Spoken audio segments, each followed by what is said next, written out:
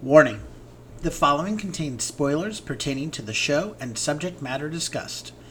Also, strong language and adult content may be included. Listener discretion is advised. Thank you.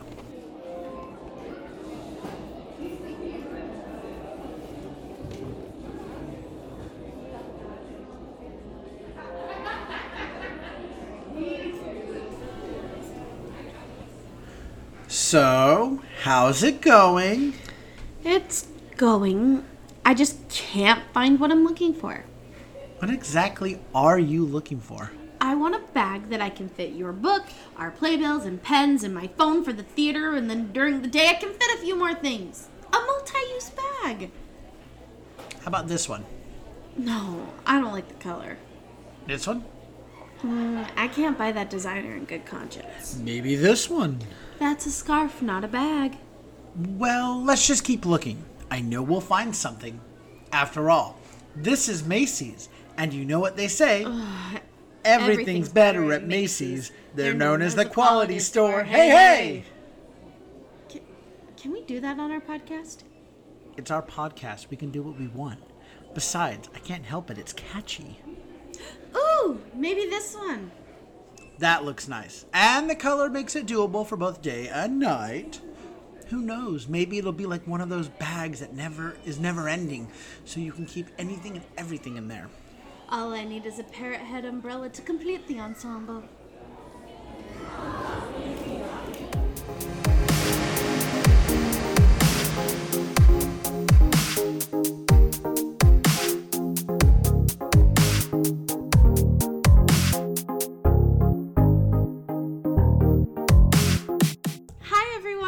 Welcome to Stage Whisper. I'm your host, Hope Bird, and with me is my co-host, Andrew Cortez. Today we are discussing the hit Disney show, Mary Poppins. So hurry and take your seats. It looks like the show is starting.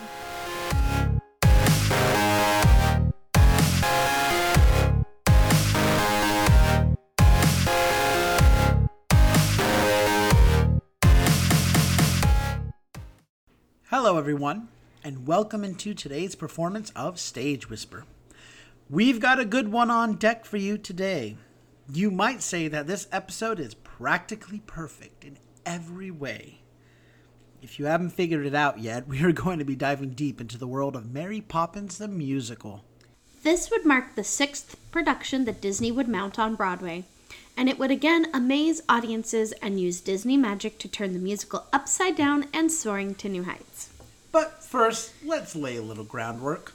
The musical is based on the similarly titled Mary Poppins children's books by P.L. Travers and the 1964 Disney film. It is a fusion of various elements from the two, including songs from the film. In 1993, theatrical producer Cameron McIntosh met P.L. Travers and acquired the rights to develop a stage play adaptation of her Mary Poppins books. She only agreed to a stage production as long as the creators were all English and had not worked on the Disney film adaptation. She died in 1996.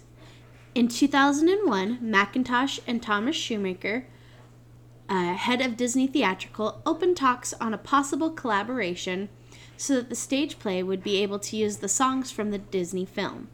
With both sides committed, a preliminary outline of the show was written in 2002.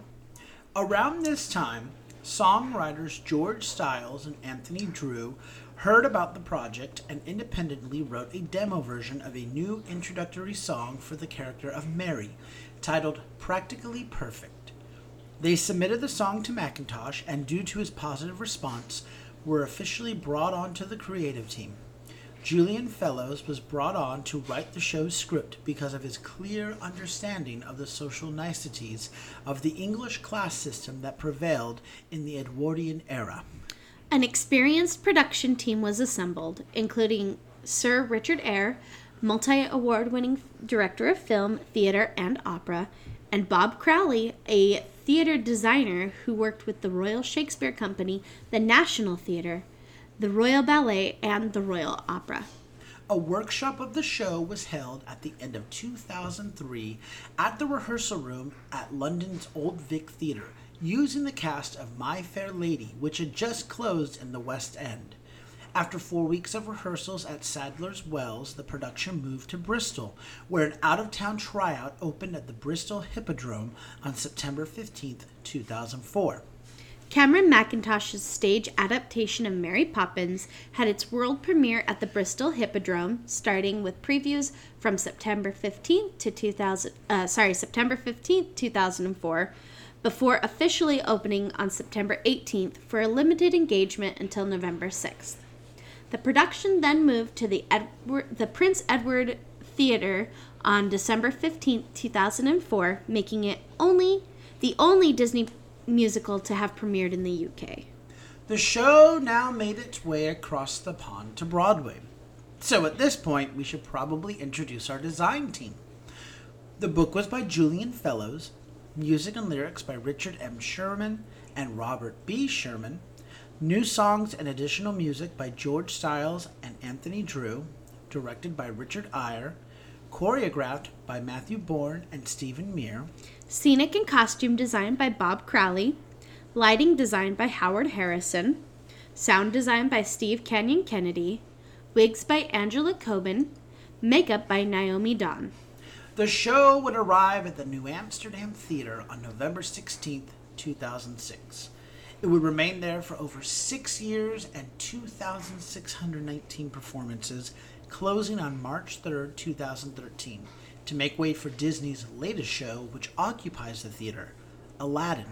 The show would receive 7 Tony Award nominations and would fly away that evening with the award for Best Scenic Design for Bob Crowley. So with that, let's delve into our story.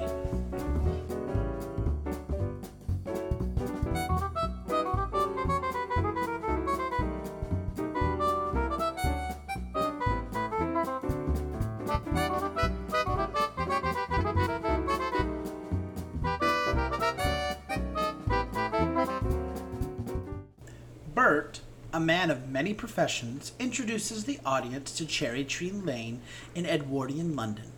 Number 17 is where the Banks family lives. George and Winifred Banks, their 2 naughty children, Jane and Michael, their cook/maid, Mrs. Brill, and their houseboy, Robertson I. Things are not going well for Jane and Michael. They are out of control, and as the show starts, their latest nanny, Katie Nana, storms out. After that, Mrs. Brill and Robertson I complain about living in a madhouse. The children decide to write the advertisement for a new nanny, but George, having a very different idea of what constitutes the perfect nanny, tears up the pieces of paper and throws it into the fireplace. The family all reflect on if they will ever find the perfect nanny. Within moments, Mary Poppins arrives, restored advertisement in hand, and takes charge of the Banks children, having every confidence in her own qualifications and merits. On the children's first outing to the park, they meet Bert, and despite their reservations, Mary teaches them that they must look past appearances. To illustrate the point, Mary brings the park statues, including a mythological figure named Neleus, to life. A storm starts to brew, and the children quickly hurry home, but not before Neleus mentions how much he misses his father. While Mary manages the children, other problems lie with their parents. Winifred is aware that she is somehow disappointing both her children and her husband. George, on the other hand, can't understand why she finds the role of wife and mother so difficult. In an effort to please her husband, Winifred sends out invitations for a smart tea party. Miss Brill makes the preparations while telling the eager Robertson I to keep his hands off. The children inadvertently sabotage the kitchen preparations, but Mary sorts it out with a lesson. However, it is then revealed that none of the invitees are coming, and Winifred reflects on her failure at pleasing George. Mary takes the children to visit their father at the bank where he works. There, George is busy dealing with possible investment clients. Firstly, an ambitious man named Herr von Hustler with an elaborate money-making scheme, and then a middle-class man named John Northbrook with a simple factory project. George is furious when Mary turns up with the children, but an innocent question asked by Jane, what's more important, a good man or a good idea, makes him realize how much his values have changed since he was an idealistic young man. He then decides to accept Northbrook's project and rejects Von Hustler's, even though he knows the bank disapproves. Outside St. Paul's Cathedral, Mary introduces the children to the Bird Woman. Jane is suspicious of her, but Michael responds to the Bird Woman and throws crumbs for the birds.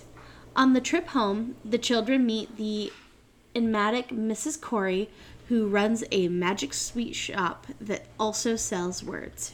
The children return home in high spirits, unaware that things have gone wrong for their father. Unknown to them, George's decision to reject Von Hustler has cost the bank dearly, and he is suspended without pay. George explodes with rage at the children, and they are sent to the nursery. Reacting to their father's outburst, Mary briefly points out that other members of the family are rarely there to take care of the parents before Jane and Michael get into a fight over Jane's doll Valentine, prompting a displeased Mary to order them to bed and enchant them to sleep. The frightening consequence of Jane's anger becomes apparent moments afterwards, as Valentine and the rest of Jane and Michael's disgruntled toys come to life and join Mary in teaching them a lesson and how to take better care of their belongings and toys. Believing that Jane and Michael need personal growth, Mary decides to leave Cherry Tree Lane to bring them to their senses. Her distraught charges find a note saying that perhaps maybe they will see Mary again eventually. Jane and Michael wake up to find Mary Poppins and their toys gone, leaving only a note on the floor. It reads, "Dear Jane and Michael, keep playing the game. Au revoir, Mary Poppins." Mrs. Brill sees them awake, and when asked about what au revoir means, she tells them it means till we meet again. She sends them in for bed. Act 2 starts. In a misguided attempt to please her husband, Winifred arranges for his childhood nanny, Miss Andrew, to take over for the sudden departed Mary. At the sight of her, a terrified George flees, exclaiming, "The Holy Terror!" To everyone's shock and dismay. He is right. Miss Andrew is a brutal and cruel tyrant, quick to administer her own terrible elixir and discipline by threatening to split Jane and Michael up by taking charge of Jane and sending Michael to boarding school. After Miss Andrew goes to her room, Jane and Michael decide that running away is the only solution. The children find their good friend Bert, who cheers them up and helps Michael fulfill his dream of flying a kite. Mary Poppins flies in on the kite from the sky and reunites with the children. They update her on Miss Andrew, and she takes them home, planning to surprise Andrew. Also hiding in the park is George, who is depressed over his supposed lack of achievements. Searching for him is Winifred, who at last understands her husband and the damage that was done to him by Miss Andrew. When the children return to number 17, Mary sets Caruso, Miss Andrew's lark, free from its cage.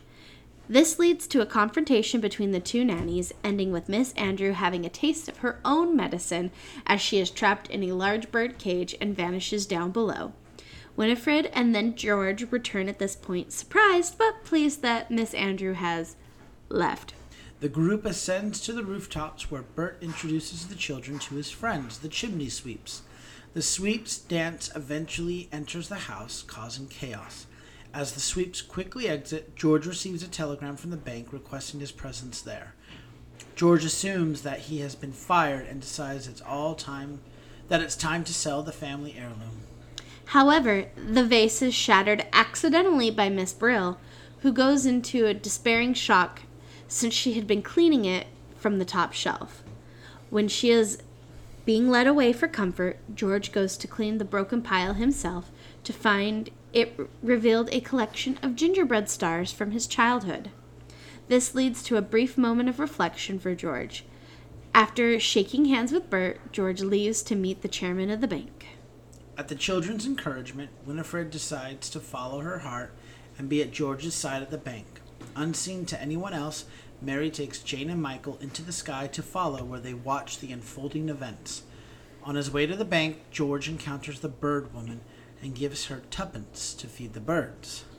At the bank, George is surprised to learn the consequences of his choice.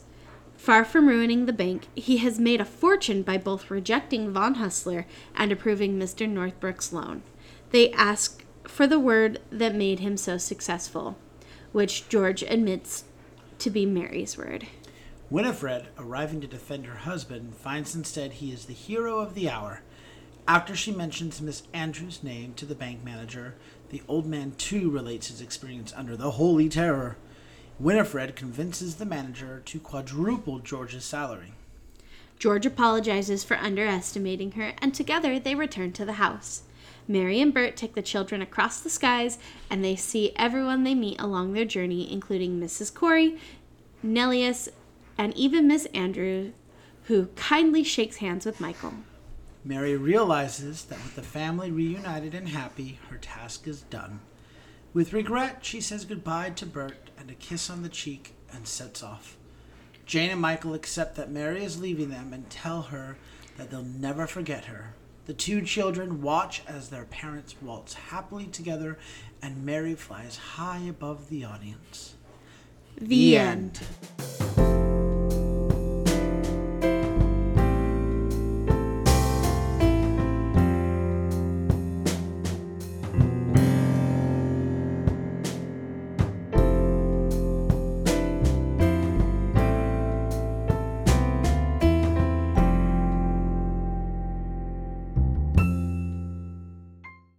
Now we are going to discuss the parts that we liked, we didn't like, tra-la-la-la-la-la-la-la. So, all those things. So this show, okay, this was a mixed bag for me, okay? I know this is new. I feel like every time we've discussed a show for the last like, 30 episodes, yeah. This is probably the first show I think that I'm like, I'm lukewarm. I have a reputation for not liking the show as a whole, but let me explain a few things first. Because in hindsight, I actually think I did enjoy the show. There were a few things, like the spotlights, that, and I'm going to get into that later, or like Mary Poppins being really moody and like harsh and whatnot, that I was like, this is really off-putting and I'm not really enjoying this. But then like, when it was explained to me a little bit better, like it's based off the book, not the Disney movie, I was like, oh, okay. And it should be noted, and I don't know if I should be ashamed or whatever. I think I'm about to be booed. I'm going to like be in bed one night and I'm going to wake up suddenly and be like someone over in England or Belgium or something is booing me for this. I have never seen the Mary Poppins film. I have seen clips of it, like when I was in band in middle school. I remember, I think it was like the end of the year or some, like, you know, one of those free days, like after a concert or something, they'd always put either Newsies or Mary Poppins on. You know, so I actually have never seen all of Newsies, the film with Christian Bale. I've seen most of it. I've seen the musical, so, yeah, hey. But, like, I've seen the opening of Newsies, and that's fine. But, like, I've seen clips of Mary Poppins, so, like, I know the tea party on the ceiling, because at one point everyone's like, you laughed just like this guy. And I was like, oh, that's cute. I've seen the supercalifragilistic thing. I've seen the animated in the park scene. Mm-hmm. It's a Jolly Holiday with Mary. Yeah, I've seen that, right? But that's kind of like it.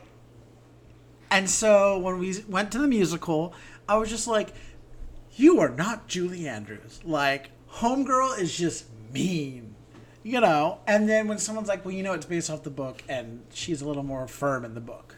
Mm-hmm. And it's more about, like, putting the kids in line and teaching lessons and that. I was like, oh, okay, well, no, hold on a minute. That makes a little bit more sense.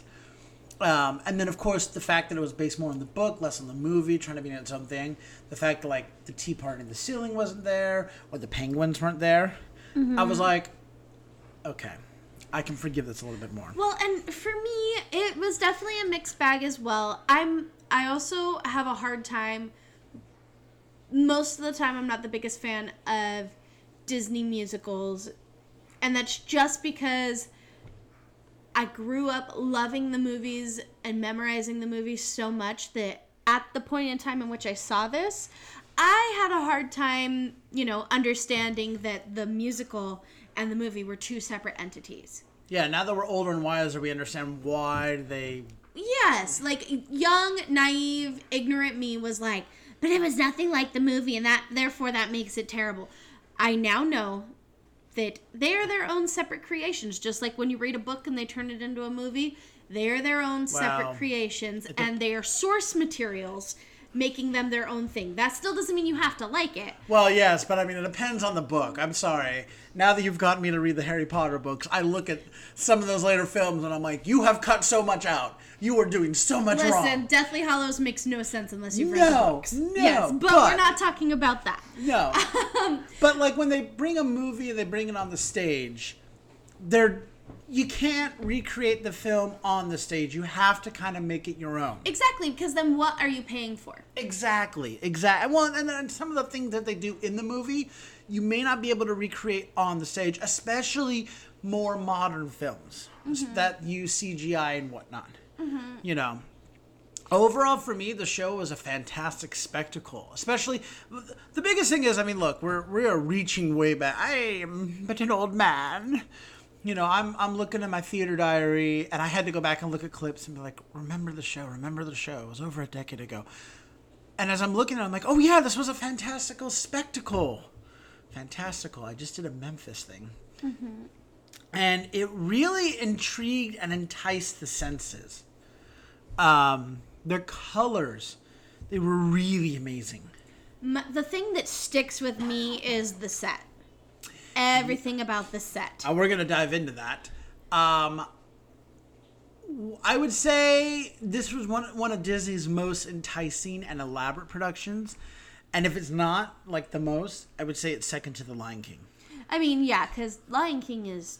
If Lion King's the gold standard, then I think Mary Poppins really does come in second. Just, again, we're gonna break things down a little bit more in just a moment. And then the difference between the musical and the movie were noticeable, but in my opinion, they were great. Like, again, hindsight, now that I know what I know, I'm like, okay, that through line makes a lot more sense. And then we lost some of the fan favorite moments. We got a new version of the classic tale, which I think is really important. Because we've already discussed, it shouldn't just be copy, paste, copy, paste, copy, paste. Art needs to keep regenerating itself. Well, and what's the point in doing a story if you're going to keep getting the exact same things out of it? You might as well go back to the original material. There's very few stories or shows out there that it's like, you don't mess with this, it's perfect. I.e. West Side Story. Don't mess with it. It's perfect the way it is. Don't try to redo it. Leave it alone. Ooh, shady. What? We could do a whole podcast about West Side Story. And I'm not throwing shade. We have done a whole podcast on West Side Story. What I mean is we could do a whole podcast on West Side Story and how it's been redone in all sorts of media. And I'm not throwing shade at the Steven Spielberg film, which I've seen. And I meant the Ivanhoe production. And I enjoyed, but I'll throw shade at the Ivan Van Ho production because everything that I've seen and read about it. No, there are some shows that it's like iconic and you have to stick to certain things. There are other shows that it's like you can reinvent the wheel a little and it won't hurt. Especially if you're dealing with a show that the original thing was 60 years ago or 50 years ago and the technology's changed and you're trying to update it. Totally fine. But I digress. You had mentioned the set. For you, the set was the best thing. I thought the set was mesmerizing. I really did. Like, when that house came in, it was just epic. You want to talk epic? The giant umbrella that comes out of the floor. And it comes up like it's not unfurled yet. It comes out from the stage, right? And then it opens up. I was like, okay, look, it's a simple thing, but when you see something that size, whoa, I thought all the chimneys were amazing because they looked like backdrops. And then when you start seeing the actors dancing on it, you're like, oh my God, those are platforms. That's so amazing. Yeah. I like that. The Step in Time scene, just that iconic silhouette of the background and everything is just, that's a brilliant moment. And it's beautiful and it's aesthetically pleasing. Yes. I will say the time we saw it, the roof got stuck That's right. I was trying to remember. They were having issues with the automation, and so the roof got stuck. Mary also couldn't fly in. No. Oh, yes, no, she couldn't fly in. Okay, but she flew out. For the first the first entrance, but she recovered well. But yeah, and so it just, the automation was having some difficulty at the time we saw it, but it did not take away from how epic the set was. That makes more sense, because in my theater journal, all it said was, technically it was all a mess. And I was like, what does that even mean, though? The automation was having lots of issues that day. But the technology was new. Mm-hmm. And I know that sounds weird, but it really was. Because it wasn't your typical track, in my opinion, it wasn't your typical track set or what have you. It, like you said, it was automation. Mm-hmm. So, but the set was so impressive. And before I get to Mary Poppins Flying, I want to mention the park scene, because it looked cartoony. It looked animated, the way the set was designed, and those statues were just amazing. You know, so I love the ability that they incorporated the animation aspect of Mary Poppins into the show still. Yes. Without making it be cartoony, if you will. Mm-hmm. You mentioned Mary Poppins Flying, and it was really cool to see that happen. I mean, you know, obviously sorry guys, it's not a hoverboard or anything, but it was really impressive. It would have been great to see her come out over the audience, but when she leaves and the audience is showered with glitter confetti, it's so cool. You know, we were up in the balcony, but she flies over the orchestra, and I mean, not just like, yes, spit spot over the first 3 rows, like over the entire orchestra. It was great. So complimenting the set would be the lights. And I'm going to go into this just for a small moment. Getting the fingers telling me you got all this. Okay. Okay. So young me, who had just started my theater degree. And so you obviously know everything. I knew everything. I was dissecting the show. And there was one part that just drove me crazy that it honestly... Ignorant me, it ruined the whole show for me. Looking back, I can now know that I was just being pretentious. But there was a scene where all of the family and Mary were all kind of singing together.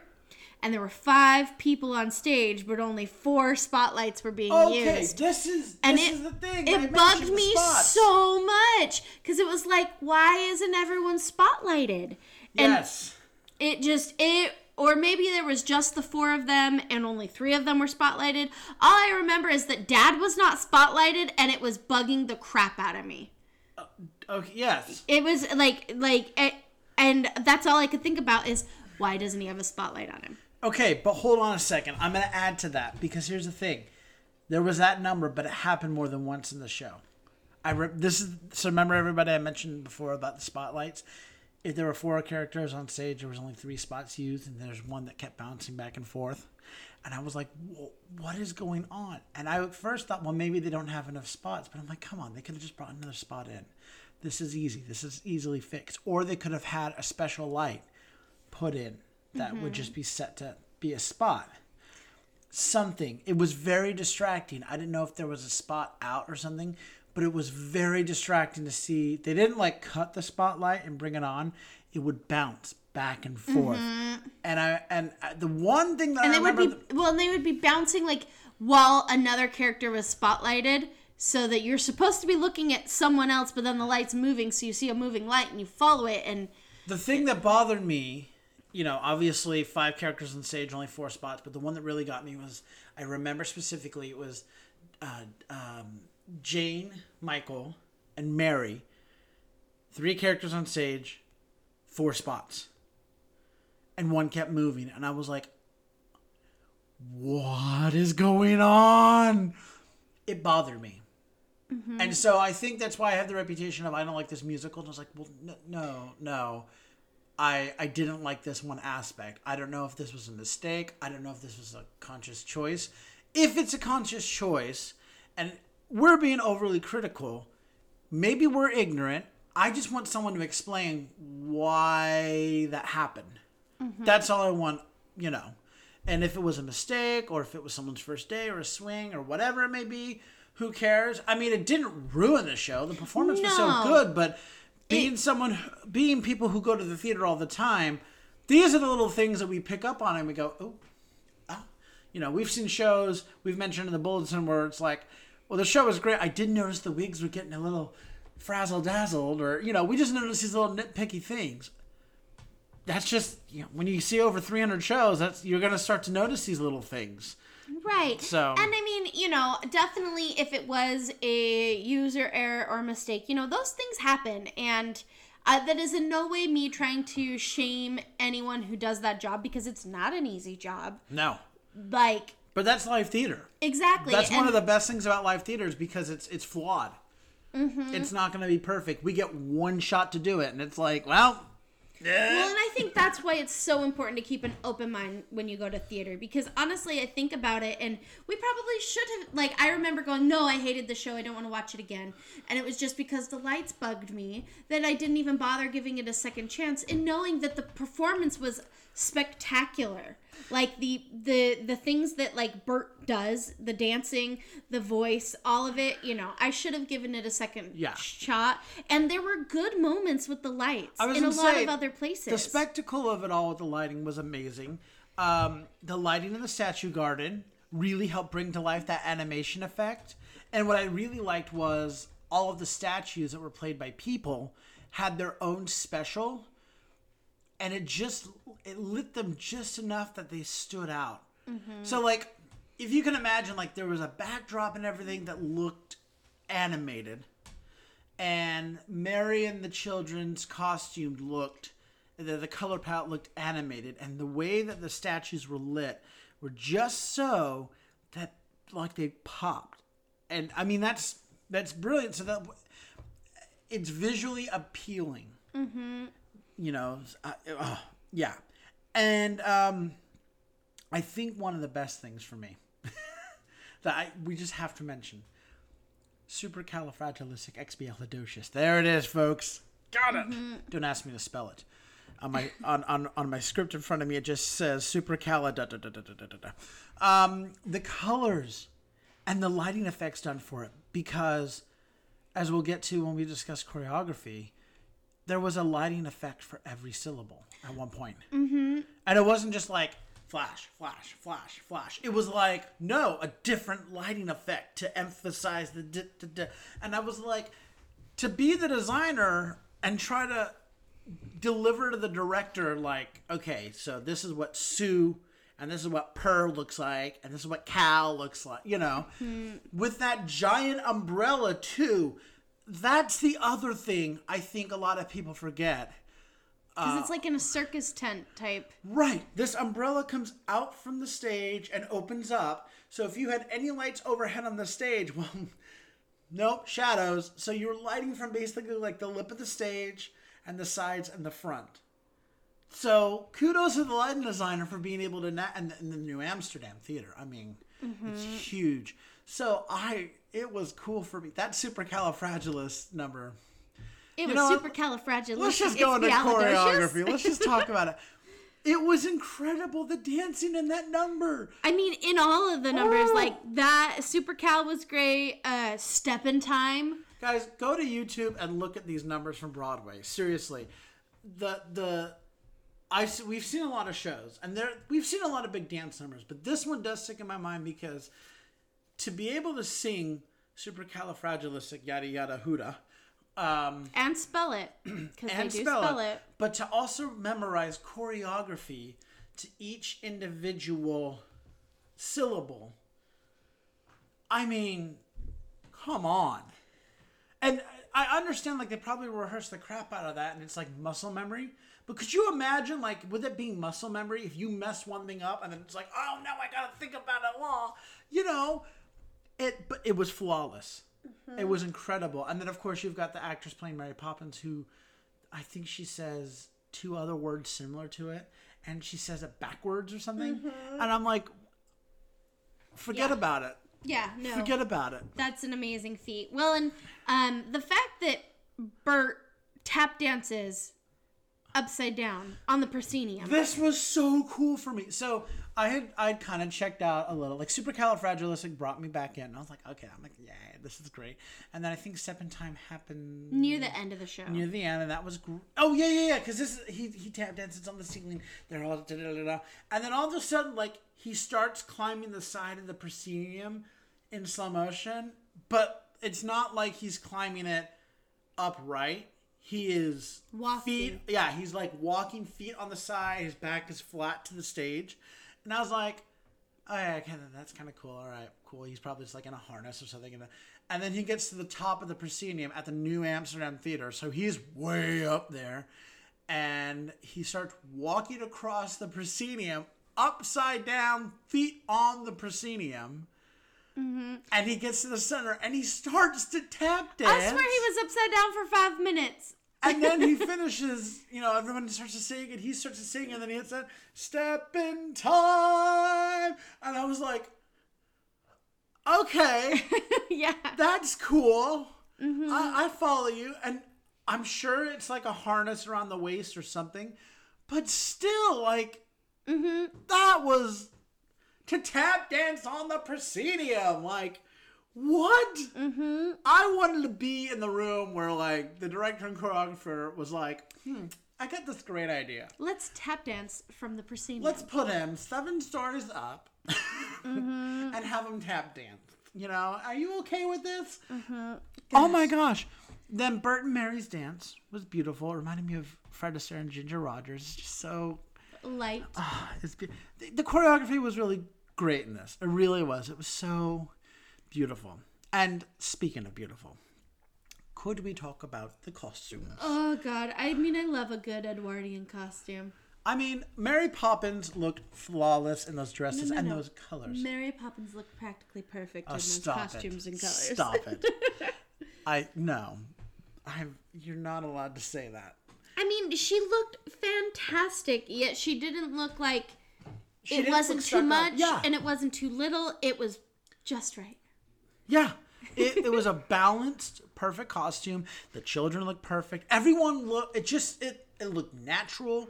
It flowed. And like I said, the color palette was just visually satisfying. You would just look at it. It wasn't overwhelming. You weren't, sometimes there are shows that you look and it's meant to like, I get not even shocked, but just like, like I'm thinking of like Jagged Little Pill. There were moments that just the colors you saw were meant to stun you maybe or take aback. Mm-hmm. And there's other shows that we've seen that make you lean in a little because it's dim or something like that, or give you a certain feeling. You see a lot of these colors and they make you feel warm or in love or something. This just was meant to be, it almost felt to me like an impressionist painting. Okay. Like it just felt like we were looking at different paintings in a museum, and it was just perfect. Everybody was perfect. It was perfectly and composed. Balanced. And yes, yeah. And it complemented the set perfectly and the lights. All of these design elements really worked in tandem.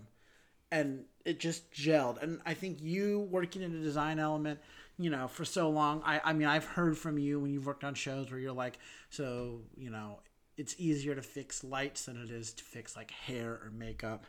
Or costumes or fabric colors. Exactly. And I feel like these design elements really just work together to give the best result. And we got that, Mm-hmm. The iconic parrot umbrella. Mm-hmm.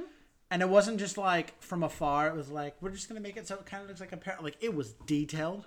Mm-hmm. That incredible parrot umbrella. I have to mention the statues. Because here's the thing. What I love about Disney. Okay, go watch Disney movies from like the 90s. Like we watched the Santa Claus the other day. And like Disney movies from like the 90s compared to Disney movies today. I don't know why, but Disney is like swinging in the hardcore, like really super G direction now. Where they were a little closer to PG in the 90s. Mm-hmm. I mean, you had the dams and the hells and Santa Claus, Mm-hmm. And yeah, and that was Disney. Like Disney was a little bit more like relaxed kind of thing. Well, the statues did not leave a ton to the imagination. They were bodysuits, and like I just remember like the I think it was a backdrop that flew out and showed the park. And I was like, oh my. Like, this is a Disney show, and oh my. You know, I understand it's art, but I was just like, for a Disney show, cool. And I'm hoping maybe it's just because it's Broadway, and we can do that a little bit more. But I would just remember thinking that. I was like, all right. We talked about the Mary Poppins costumes being flawless. Bert! I want to talk about Bert's costume real quick. Mm-hmm. It was perfect in that they had just the right amount of dirt and like dingy to it. Like, he didn't look like, how do I put it? I know he always says, but like, he looked just dirty enough. Yes, like it wasn't like someone rolled him in. He didn't look like Gavroche from Les Mis, where it was like, he's a poor beggar boy. He just looked like he was a working man. Yes. And he was still lovable, and it was like, I want to hug you, but you kind of look like a working man that's dirty. Yes. So, I'm good. As for the music, it's classic, and it's recognizable for the most part, you know. Oh, yeah. I mean, there were a couple of songs that, like Mrs. Banks' songs, while they're beautiful, just didn't hit right for me. I left humming, like, the old familiar tunes. Chim chimney, chim chimney, chim chim chiroo, and all that. But I also left, like, singing one of the newer songs, you know, Practically Perfect in Every Way. Mm-hmm. You know, so the fact that I left the theater with songs in my head, that's a good sign for the music. Yes. You know.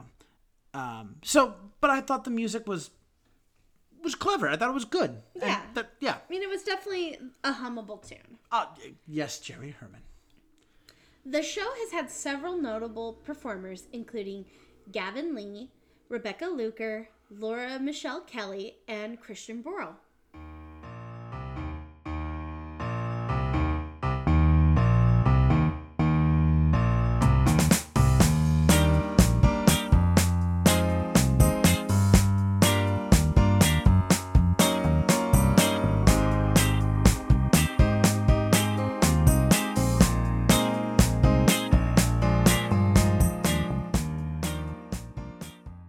So let's now talk about the impact this show has had on the theater and its history.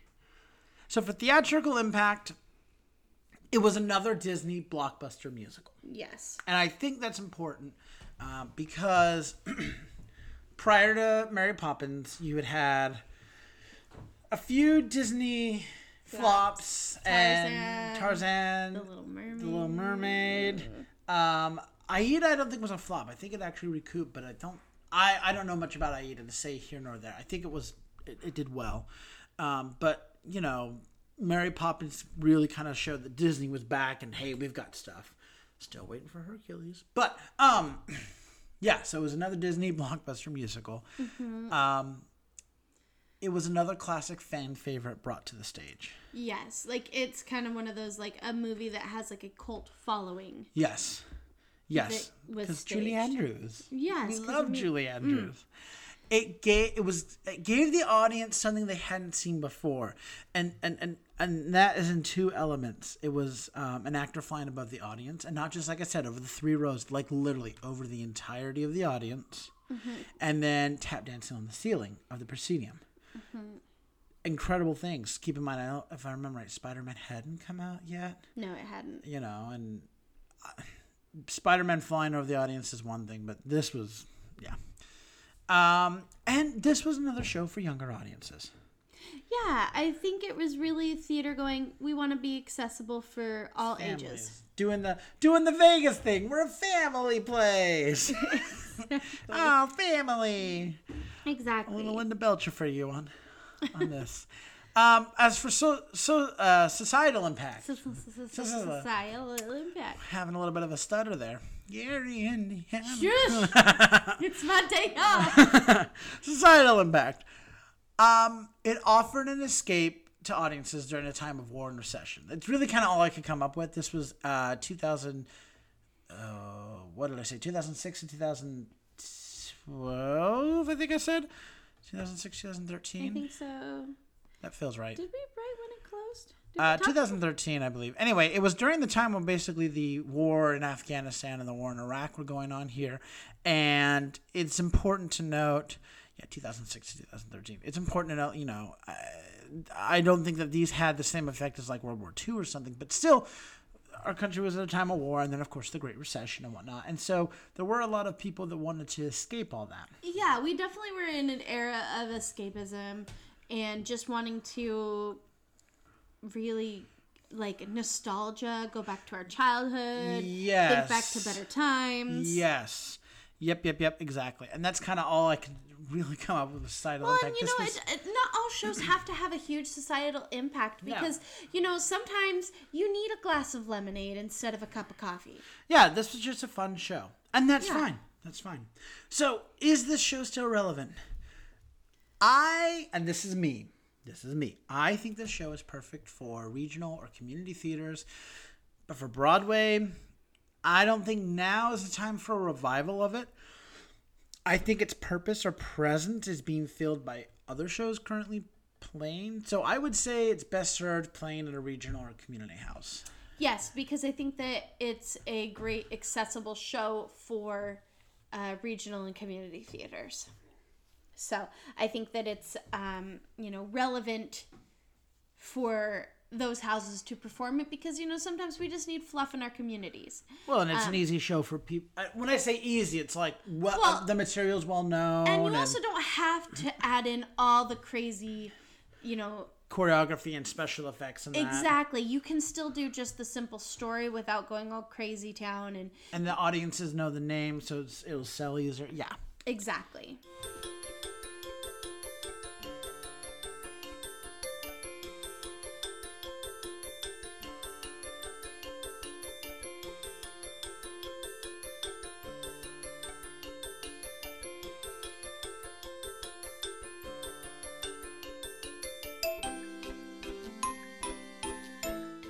Finally, as promised, we wanted to share some of our own personal stories about experiencing the show. So we've already mentioned we did see the show. We saw it once back in 2010. This was the first time we attended a show at the New Amsterdam Theater, which I understand why they call it the Jewel of Broadway. I mean, it's gorgeous. Oh, it is a gorgeous theater. I highly encourage you all out there, if you get the chance, go see a show at the New Amsterdam Theater. If for nothing else, just to see the theater itself. I mean, it's a piece of theatrical history. I'm still thinking back to when we saw Aladdin, just looking at all the molding on the inside. And all the pictures they have up from the old shows. I mean, this is the crown jewel of Broadway. This is where Ziegfeld did his follies. And he had his office upstairs and everything. And it's just, the theater is remarkable inside, and it's beautiful. I remember not thoroughly enjoying the show at first, but like I said, after time, I realized what it was, and I've come around to it. I would say this was a win, and I would see it again. And in fact, I did have plans to get us tickets to see it again, and then it closed. I was like, dang it. Mm-hmm. And then for me, this became a running joke for me because we came back, we were on an improv team and everything, and everyone asked, because I hadn't seen Mary Poppins the movie, oh, how'd you like the show, blah, blah, blah, and I mentioned, like, I really didn't like it, blah, blah, blah, and that became a running joke with everyone, when we would get suggestions for something, Mary Poppins, Mary Poppins, Mary Poppins, and I was like, oh, because I really don't like that show, and I don't get it, I just kind of ran with it because it was easier to just run with it than explain. But here we are now, 10 years later, and I'm like, let me set the record straight. Right. Finally, at least for me. I don't know if you have anything else you want to jump in with. Not really, just because the show, like I said, didn't really resonate with me. It didn't really click with me. So then finally for me, I just really remember meeting the cast afterwards, particularly Christian Borle. This would be the second time that I got to meet him. First being with Legally Blonde, and he was still just as nice as ever. And he was amazing as Bird. Oh, yeah. Oh, my God. Again, tap dancing on the ceiling. Get out of here. Like, I can't get that out of my head. I've never seen Christian Borle in anything I didn't like him in. Seriously. Mm-hmm. That's the guy that, honestly, I don't go see shows typically for who's in it. There's very few actors that I'm like, oh my gosh, I have to go see them because, Patti LuPone, Nathan Lane, Allison Janney. Good for Cecily Tyson. Well, she's a legend. Yeah. Yeah, so for all those other people you listed. Yeah, well, I know, but you know what I mean? Like, more often than not, like when big wig names, like Denzel Washington or something comes to Broadway, I'm not going to go see the show because of that person. I might be going to see the show. But I would go see a show because Christian Borle's in it. I don't care what the show is. It could be Christian Borle reading the phone book. Mm-hmm. Yellow Pages, starring Christian Borle. Fantastic. Just because I've never seen a show with him that I didn't like him or I didn't like the show. Mm-hmm. So, and then like I said, he's just so nice afterwards. So, well, with things returning to a new normal, I think, we hope to see this show again. Hopefully you'll be able to catch Mary Poppins at a theater near you sometime in the new year. We just want to take a quick moment to wish you all a very Merry Christmas. We hope the spirit of the season touches each and every one of you. So from all of us here at Stage Whisper, we wish you a very happy and safe holiday season. Until next time, I'm Andrew Cortez. And I'm Hope Bird. Reminding you to turn off your cell phones. Unwrap your candies and please keep your mask on. And keep talking about the theater. In a stage whisper. Thank you.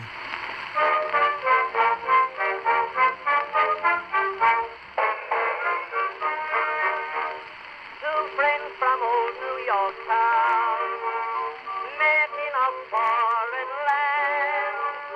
One sang the praises of Cape. If you like what you hear, please leave a 5-star review, like, and subscribe. You can also find us on Facebook, Instagram, and Twitter at Stage Whisper Pod. And feel free to reach out to us with your comments and personal stories at stagewhisperpod@gmail.com. Our theme song is Fox by Music for Wildlife. Other music on this episode provided by Kevin MacLeod, Jesse Spillane, Jazzar, and Billy Murray. That's where I long to be, with a friend so dear.